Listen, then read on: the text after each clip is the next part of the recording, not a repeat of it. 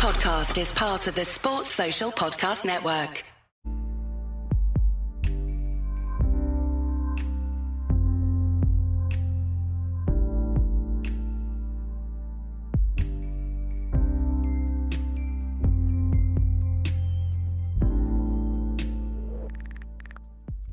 Hello and welcome to another video and podcast from fantasyfootballscout.co.uk. My name is David and today we are continuing with our series of FPL team reveal videos, and I am very happy to be joined by Pranil. You may also know him as Lateriser 12 if you follow him on Twitter, or of course if you are a fan of The Wire. He is one of the many fantastic minds that make up that show. It's an absolute pleasure to have you with us here today.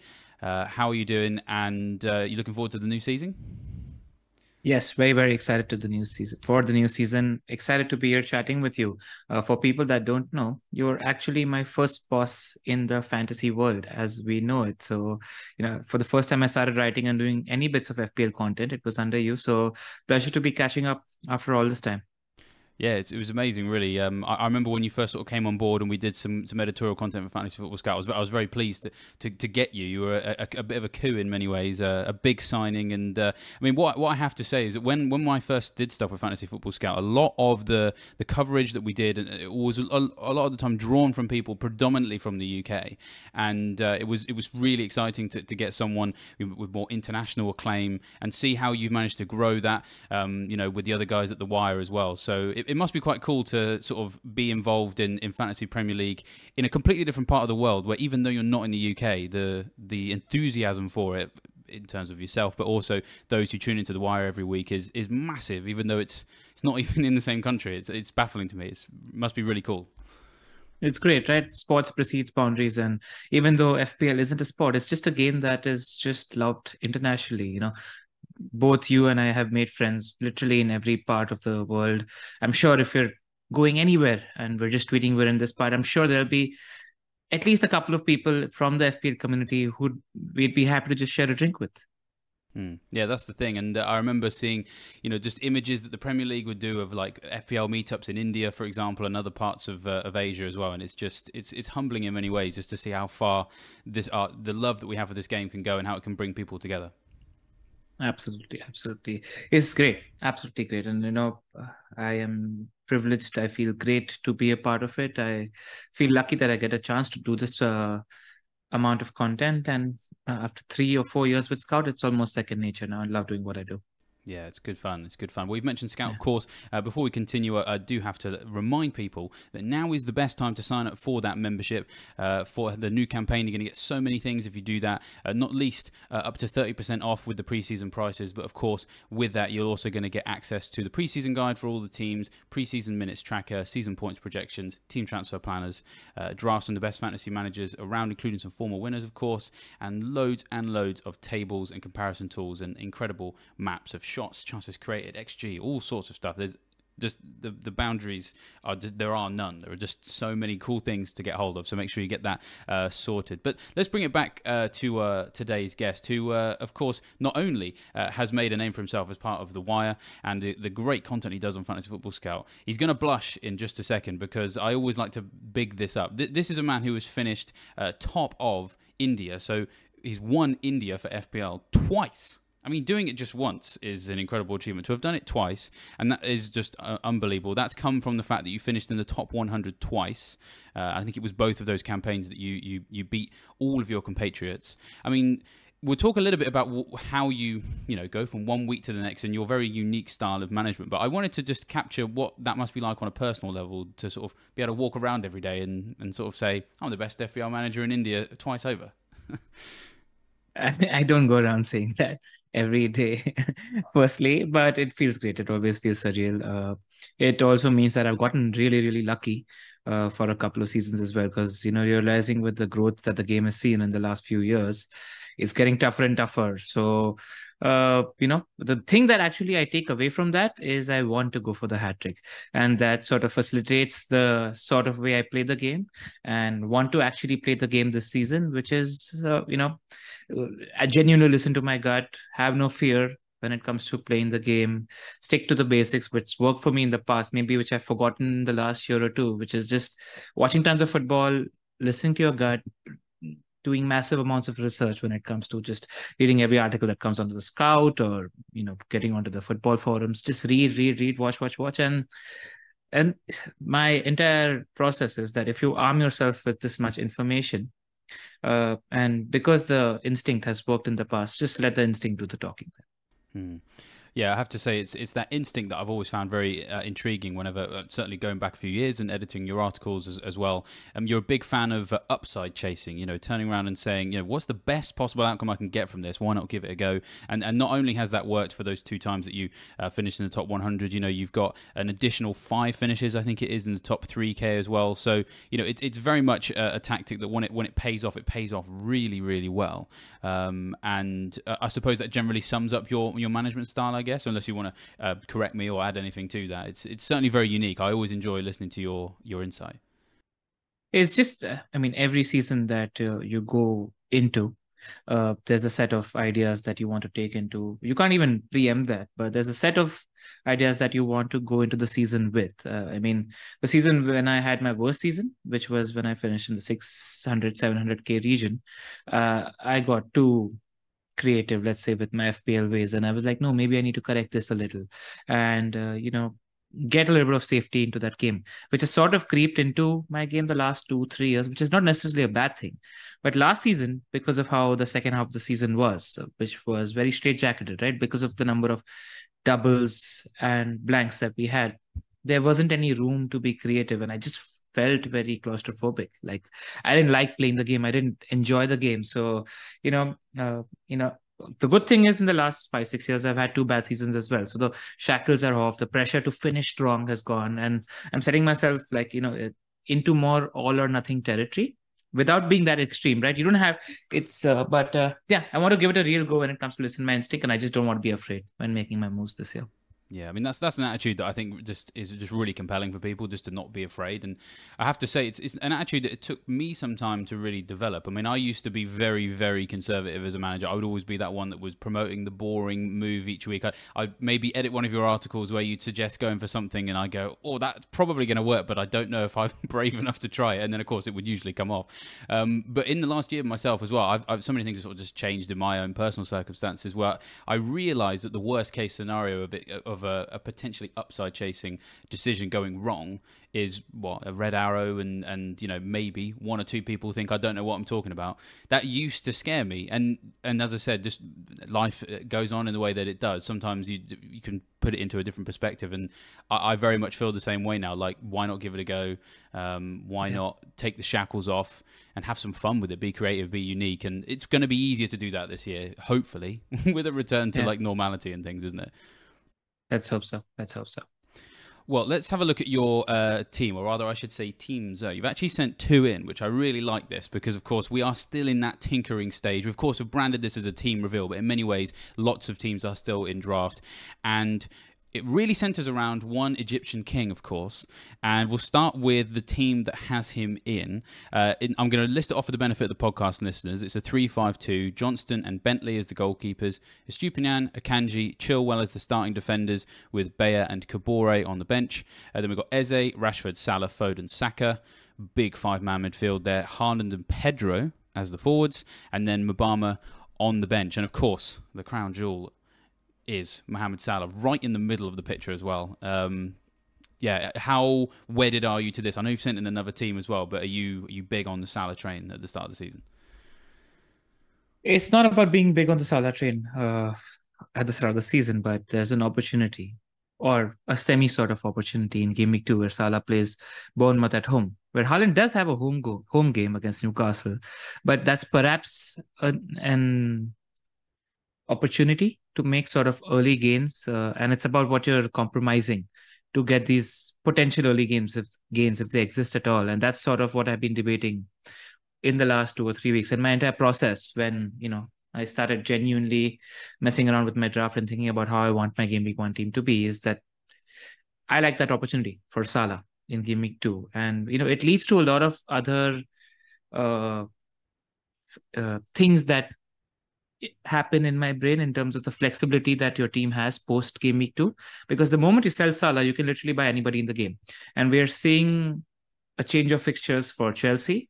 and Spurs, two teams that we don't know much about as things stand at the moment. So, the thinking is that if I am able to get Salah in my team, hit that captaincy. It can work, it can't work, but it's a shot. And and this is what sort of upside chasing is, where I'm sort of ensuring myself against the Haaland captainers by having Haaland in my team. I'm not going too crazy, but not many people will have Salah. It's the best time to be a differential in the game. It's a home game against Bournemouth. If it works, if Haaland, let's say, gets an assist, and if Salah does a brace or gets a triple return, you're making 20, 30 points on the field. But for that to happen, because the field doesn't have Salah, they've got 3 or 4 upgrades in positions that I don't have certain players. And that's the sort of comparison that I am doing in my head when I'm trying to decide whether I want to go with more or not. Yeah, I mean, it's very much about the field, isn't it, as you say, because I think I've ever seen Salah's ownership be this low at the start of a campaign, and that makes just such a huge difference in terms of what you can achieve.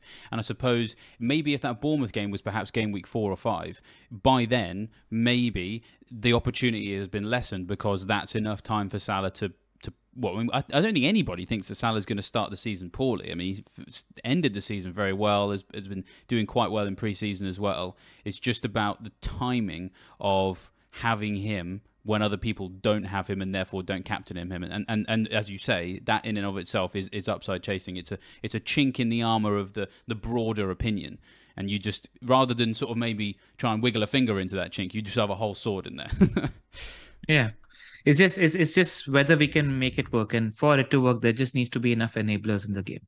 Literally, that's about it. And, I might actually ask for your help, because there are certain positions in my team that you see here that are sort of non-compromisable, that I'm fairly sure will be in my team by the time 12th August comes around.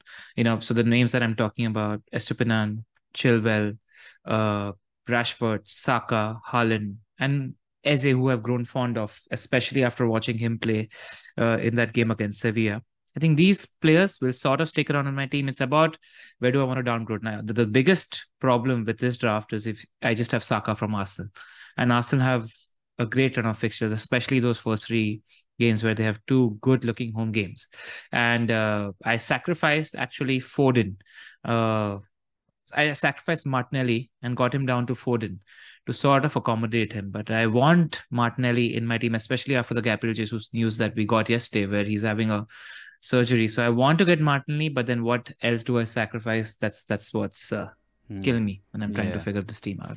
It is tricky, isn't it? Because, I mean, so I actually had Jesus and Salah, and I had no Arsenal midfielder. So I'm actually faced with an even bigger pickle than yourself, because now I'm just stuck with, I need an Arsenal midfielder, and really Salah's the only way in what I've got at the moment to get it. To be perfectly honest, though, I don't think you have to really be that worried about the fact that you've only got one Arsenal, because, and there's an interesting thing that I was talking about with General the other day on our new series, General's Orders. So apologies once again for the silly outfits, but I thought they were great, by the way. Thank you very much. Well, I mean, if you like them, that's all that matters. Yeah. Big props to both of you for being just sports. It's everybody trying to do something different, and we're out here to entertain as well, right? FPL is about having fun as well. Exactly. Well, we certainly had that. We had fun, but we learned something as well, because the thing that was really intriguing was one of his orders was take away game week 1 from the season ticker. Does that change how you think? And one of the biggest things we noticed was that when you do take Arsenal's first home game against Nottingham Forest out, and you're sorting the season ticker by attack, they do plummet from being the 3rd best team over the first 6 to being sort of like mid-table, 10th, 11th for, how good that attacking potential is over the next 6. I think it was game weeks 2 to 7. Now, of course, the Forest game probably is going to yield a lot of attacking returns for lots of people, but if you just commit and say, look, I'll let everybody have the points for, say, Martinelli or whoever it is the subsequent Arsenal attacker on top of your Saka, and then you don't have to make transfers to, in effect, move away from that attacking double up. You've already got who the next best guy is over the next period. Maybe it's okay. And we've seen Arsenal maybe just struggle a little bit in pre-season as well, because they're reintegrating certain players into the team. They've got new players coming into the midfield. You know, the makeup of the sort of the engine room of that team is in transition, and so I wouldn't be shocked if Arsenal assets maybe don't deliver as well as we think at the start of the season. I don't think they're bad by any stretch, but I don't think that at the same time there's anything really that bad about only having the one attacker. And if it means you can have Salah as well, I mean, you look at how he finished the end of last season. I mean, he was the top player for points after Liverpool switched to their new system in game week 30, for example. So it feels like it's not a spicy decision that's sort of for the sake of it. There is a lot of data that suggests that chasing that upside is gonna work. So, I mean, that's just my take. I think that double Arsenal attack is not essential. Is effectively what I'm saying when you consider the fixtures beyond Forest. So yeah, it's not sitting right with me though. I'm not gonna lie. Like, I want to convert that Foden spot into Martinelli. I'm hoping to see if Kai Havertz sort of opens up as a punt. I want to see what they do in the Community Shield and see if there's any learnings from there. But as much as I can try, I'll try accommodating Martinelli in this team. That probably means, actually, I've been just thinking about it while we've been talking also, right? Because I need to maybe downgrade a Kanji or a Stupinan to a by 0.5 to accommodate that. Earlier, I had sort of Joao Pedro I had Enciso in place of Eze for that spot. Again, jumping on the Brighton train, but I feel like having Enciso and Pedro might be too much. And Eze, just like, if you're trying to play around and take a few gambles in your team, Eze seems like somebody I'm comfortable holding throughout. Like, he seems to me like a pick that is going to play 90 minutes, and 90 minutes matter now with the new rules in the Premier League as well.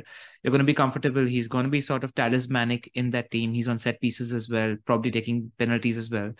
So yeah, maybe the third defender spot is the one to compromise. But again, every time I look at City's fixtures, I just think not having one, if not two City defenders is silly. But again, there's a little bit of doubt with all of those City defenders in terms of minutes, except Stones and Diaz. And even those defenders don't come cheap. So that's where I am struggling, as you can see, trying to figure things out. We can certainly relate with that struggle for sure, because it's where you make those sacrifices is interesting. I suppose let's have a look at another area where you arguably have made some sacrifices and get your thoughts here. Obviously, in the forward line, you've got Haaland, which makes obvious sense, but you've got Pedro and Mbama. Does that make you nervous a little bit? Because I suppose it's hard to move off those guys to other people. More so with Mbama, of course.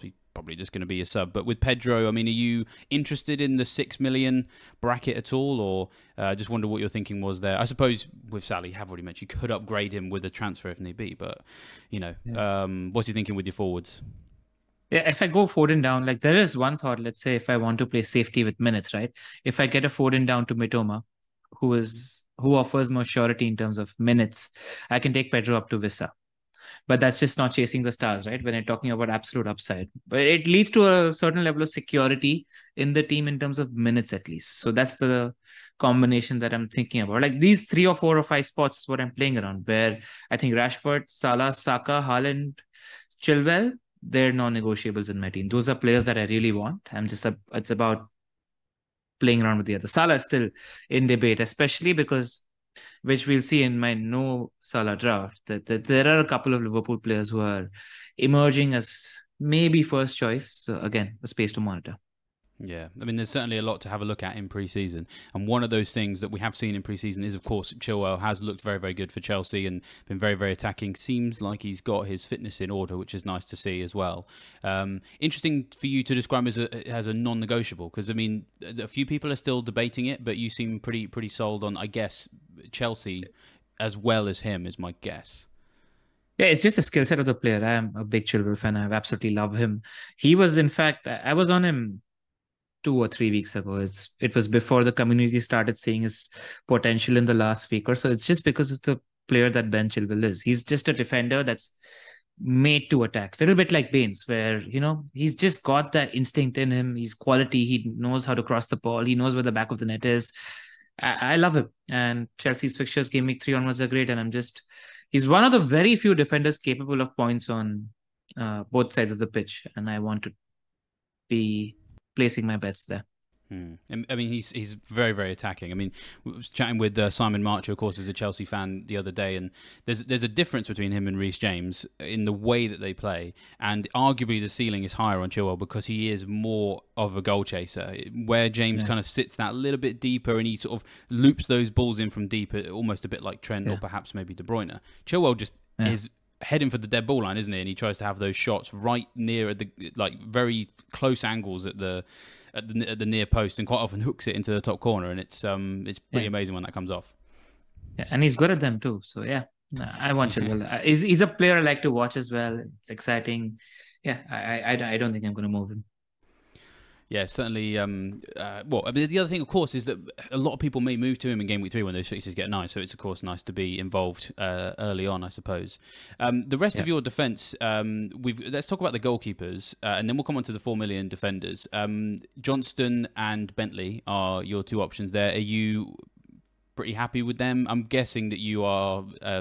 I'm spending no more than 8.5 million on my goalies and go from there, sort of person. Yeah, I mean, I maybe think about Onana if I had 0.5 more to spend, but I feel like I'm going to use the money and want the money more in my attack, especially if I'm going with more in my team. And, times come when you just want that 0.1, 0.3, 0.4, 0.5 more in attack. That's why I'm comfortable. There are three keepers that are in my mind right now: Johnston, Pickford, and Flecken. Flecken, the thing is, despite the ridiculously good fixtures that Brentford have, Flecken himself has looked a little dodgy, let's say, when it comes to his shot saving ability. And, keepers and their chemistry with their defenders also matters a lot when it comes to defenses. And they're losing two people at the front and the back of the spine, at least for the first half of the season, with potentially no Raya and no Ivan Toney as well. So I do wonder if we see a little downturn in Brentford's performances. So that's my thinking there. Johnston, because I just genuinely like the spine that Crystal Palace has. Like Johnston, Gay and Anderson, and then Doucouré and Lerma. I think that's a solid 5. And we know what Roy Hodgson is like, right? He's always been sort of like a defense-first manager. I quite like that team. I think their fixtures are somewhat underrated. They've got Sheffield United away, game week 1. And of course, a tough fixture against Arsenal at home, game week 2. After that, they have Brentford away, Wolves at home, Villa away, Fulham at home. So it's some good games, some bad games. He in the famous free hit week last year, he pulled off a 10-pointer as well. So there's potential there in terms of them maybe conceding slightly lower XG shots and him getting some save points. It's between him and Pickford for me, I think, if I go 4.5. Yeah, I really like Crystal Palace defence as well. Interestingly, I've been looking at it more as a rotation with the defenders. I've had Mitchell and looking at Villa as well. But I agree with you completely on Flecken. I was very, very big on him earlier on in the pre-season. And when we looked at sort of some of the stats around Brentford, thinking, oh, okay, he could do a Raya. But as you say, the clips we've seen, they don't bode well. So I have been thinking of moving potentially to Johnston. Onana, of course, is in the conversation. And that's a decent little segue just to talk about Man United, of course, a team close to your heart as well. You've got Rashford instead of Fernandes. Any debates in your mind there? We've seen some people with both of them, and if I was gonna put money on anyone to have both of them at some point in the season, I'd probably put someone on yourself, being a United fan and someone who likes to double down on opportunities when they arise. So I wondered if that had crossed your mind at all. Yeah, it has crossed my mind. And the thing is, I just don't have money for Bruno in this sort of setup. If I'm compromising Salah, then Bruno enters my thoughts. But between Rashford and Bruno, like, it's easy for me to think of coverage as coverage and downgrade Rashford to Bruno to help me get other players that I want and think, okay, I have at least one United attacker in my head. But that's just a coverage thing. I think Rashford is above Bruno Fernandes as an FPL pick. We're designed to play in a way to create chances for him. He's going to be the primary goal scorer until the time at least Holland sort of acclimatizes with the team and gets used to players around him. But Rashford's the best United pick, and I expect him to carry over from where he left off last season. That's right, Bruno Fernandes, right? I mean, he's a perfectly good pick, but he's just not as explosive as Rashford. I think Rashford has those mega hauls in him. Bruno Fernandes will be in and around the points, but he's sort of like a trickler, where I don't expect him to be very explosive. Still an incredibly good pick at that price. And if I choose to go without Mo Salah in my team, Bruno Fernandes will definitely be in my thoughts. I suppose Rashford is, especially in your mind, with the way that you like to choose your captaincy, Rashford more captainable than Fernandes probably as well for the reasons you just described there. Yeah, yeah. And we don't really need to think about the captaincy so much, but Rashford's just the best true. Manchester United pick, period. Yeah, That's all. that's fair. That's fair. Yeah. Let's have a look at your other draft then, which is now what you did with the money when you temporarily, I imagine, sold Salah. And it's really interesting because the changes, it doesn't feel all that different in a lot of the really key areas, which I think is great, because when I look at my versions of Salah and no Salah drafts, I'm like, oh, it looks so different. But you've managed to do a very good job here in spreading the cash, not too much in some areas, and just spreading it in lots of areas, little bits basically. So you've got Onana as your goalkeeper, so that's a 0.5 extra there. Stones in defence, so that's a 0.5 extra there, and Estupiñán Chilwell still involved, of course. Then your midfield is now Eze, Rashford, Jota, Martinelli, and Saka. Your forward line is Haaland and Watkins instead of Pedro. And interestingly, your bench is still exactly the same: Bentley, Bayer, Kabore, and Mabama. So. Jota, I suppose, let's start with him as your Liverpool alternative. Was that an easy decision to come to, or are you still sort of got your eye on a couple of other Liverpool attackers? At the moment, I'm looking at Jota because I like this 3-5-2 structure. I like the players in midfield. Darwin's obviously in my thought as well. But with Jota, what I like is he's perfectly capable of playing that left winger or left inside forward or the central attacker for Liverpool. In my opinion, he's one of the best pressers in that Liverpool team as well. And Jurgen Klopp always talks about the key to making into the front three is to defend from the front as well. And that's what got Jota in towards the end of last season as well. So, and then he's, again, when Jota's on the pitch, he's got that knack for scoring. Like, he's just a goal scorer. He knows how to put the ball in the back of the net. So, if I'm convinced enough that Jota looks good for the minutes, because the thing is, though, I won't be comfortable or as comfortable captaining a Jota in game week 2. Then I probably captain a Haaland or a Watkins who faces Everton at home in game week 2. That's the thing. But it doesn't offer the upside that a Salah does, especially when we're talking about maybe attackers getting 10, 15 minutes more as well, because of how the extra time is going to work. It's going to be more like the World Cup. So you really want those 90-minute attackers in your team that sort of don't get subbed off, which is what the attraction with Salah is. Yeah, I mean, Jota has historically been used as a bit of a, if he's going to start the game, maybe comes off around 70 minutes, or maybe comes off 59 minutes. You don't want that, especially. And there's lots of options there. I mean, I suppose the handy enough thing is that he is doing okay for minutes in the pre-season. So 180 minutes for him, and only Gakpo and Salah have more minutes than him, who are in the front, who you would expect to be in the front three than him. More versatility than perhaps Nunez, for example. And he's been doing well. I think it's 3 goals, I think, for Jota in the preseason, something along those lines. And has looked pretty good as well. So yeah. So it's, as you say, it does sort of change how you view certain areas of the team. I suppose you've already mentioned Watkins. Let's talk about him now. He, in many ways, has become even more relevant to absolutely everybody in the fantasy community in the last 24 hours because, of course, he does look like the go-to alternative for people who want to stay on an 8 million striker, but they can't have a Jesus because it looks like he's going to miss the start of the season. My guess is you were probably already thinking about Watkins before then anyway, but his credentials just got a bit better, is my guess, is how you view it. Yeah, perfectly good pick. Again, a 90-minute man, probably going to be on penalties as well. Definitely going to be on penalties, I think. Aston Villa are designed to create chances for Watkins, as we saw towards the end of last season. I think they're a team with tremendous upward trajectory. I thought Emery and Aston Villa have had a great transfer window in the summer as well. I think Pau Torres is going to revolutionize how they build from the back. Tielemans is a great addition in midfield. Diaby, who is somebody I'm considering at the moment, who might be playing next to Watkins as well. Just a team I'm expecting to be really, really good this season. Carry off from where they left off last year. And I suppose just a good pick. Yeah, there's not much to dislike here, is there? And he also offers you that extra bit of flexibility, I suppose, that if, because you mentioned at the beginning, maybe you want to see a bit more out of Chelsea. Could you see yourself maybe using him as a route to Nkunku or Jackson if they hit the ground running? Yeah. Yes, of course. That's on my mind for sure. Nkunku, Jackson, Darwin Núñez, those are the 3 players that, a player like Watkins opens up if need be.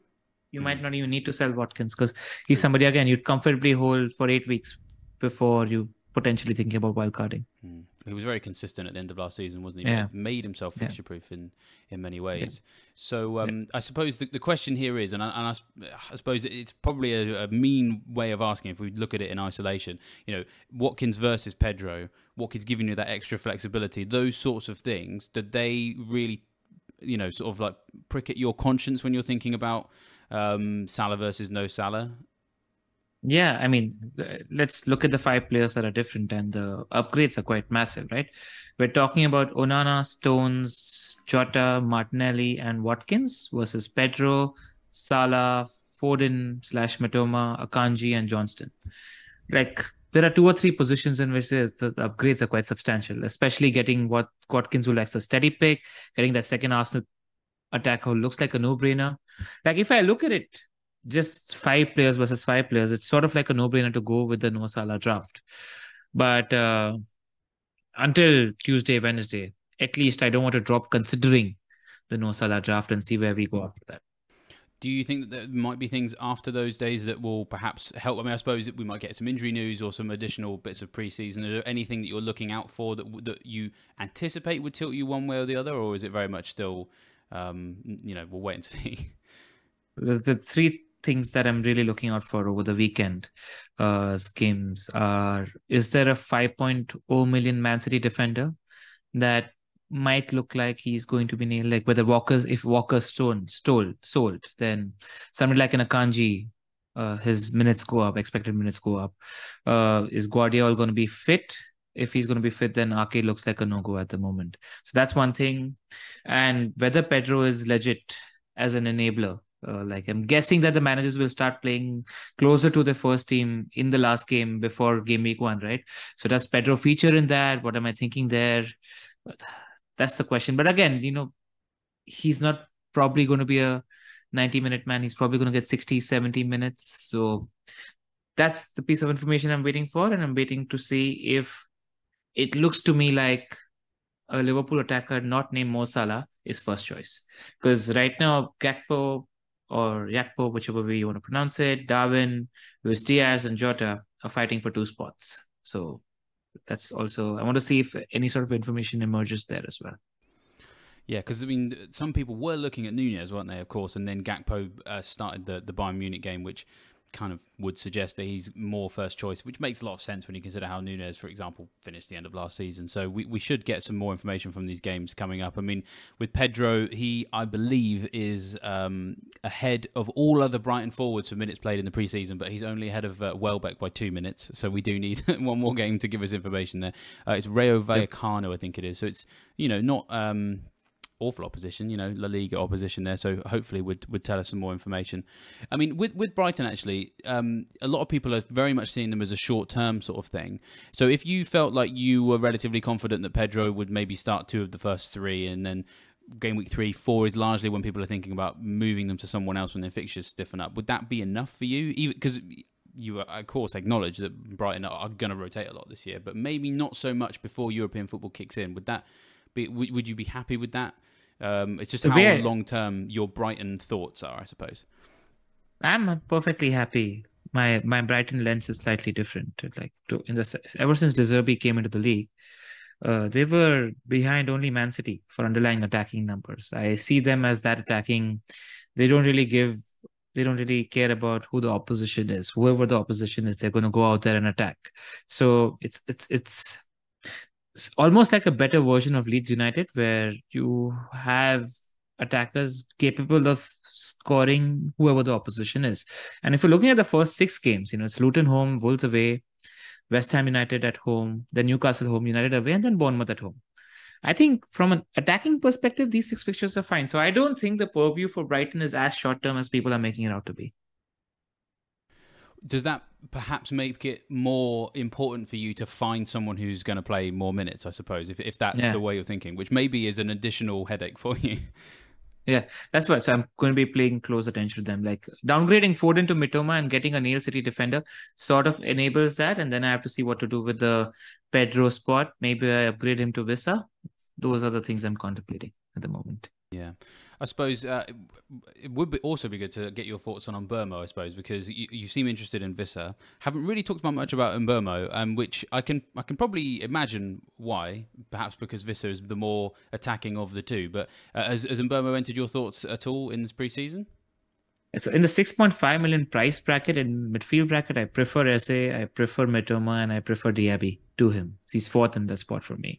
Just because, like I mentioned, right, Brentford are losing their best player at the top of the spine and at the bottom of the spine. And I don't know whether we see a downturn in that performance. So I'm much more comfortable. I think Eze is my favorite in that 6.5 million bracket, and then Mitoma, and then I'm still monitoring what a Diaby might be doing. So those are the three players that have over him. Yeah, Mbermo was definitely, he was like in everybody's team to begin with, but his interest in him does seem to have dwindled. I mean, the fixtures are ridiculous. They're absolutely ridiculous. So I absolutely get it. It's just, I foresee maybe wanting to hold on to this player in that 6.5 million spot for a longer time. So let's see. Before we round up, in terms of how you are maybe sort of viewing the weeks beyond game week 1, are there particular points in the first 6 game weeks where you're anticipating some big changes? We've already loosely talked about Chelsea, Spurs, for example. A lot rides on a number of different things. But how do you envisage, or because nobody likes to book in transfers, but how do you envisage your transfer plans perhaps maybe shifting in game week 3, game week 4, 5, 6, etc. And just who at those clubs you've perhaps got an eye on? Yeah, so that's the thing with Salah, right? So if I have Salah in my team, I think having the second most expensive player in the game sort of offers max flexibility, where I can jump on to a Heung-min Son if he emerges as an option, or any of the Chelsea attackers as well. So there's money to play around with.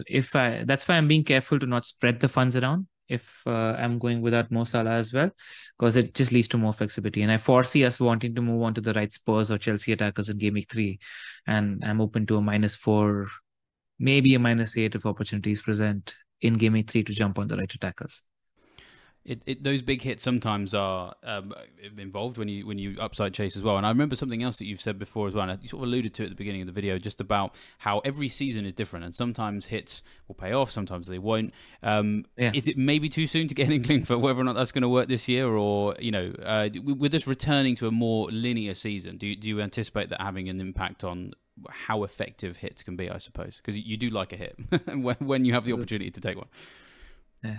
The thing is, ever since Erling Haaland has entered the league, and if it's a linear season without blanks or doubles, the need to take a hit is somewhat reduced, because whatever you do, whoever can have an incredibly great fixture, you have Haaland playing a game, and Haaland playing a game makes him a captaincy option. So that sort of reduces the need to take a hit.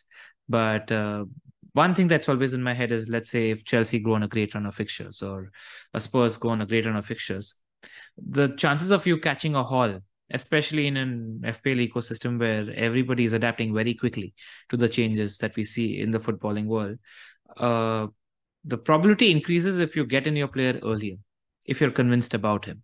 So that's the reason why I'd probably be looking at it. If I have a medium-term view for that player, if I made up my mind in game week 3 that, you know what, I'm going to wildcard around game week 8, not in the next 2 or 3 weeks, that's when I need to make sure I take the hit, so that I'm hoping it pays off in the next 5 weeks. Because asking for a hit to pay off in 1 week is unreasonable. You have to give yourself some time for that to pay off.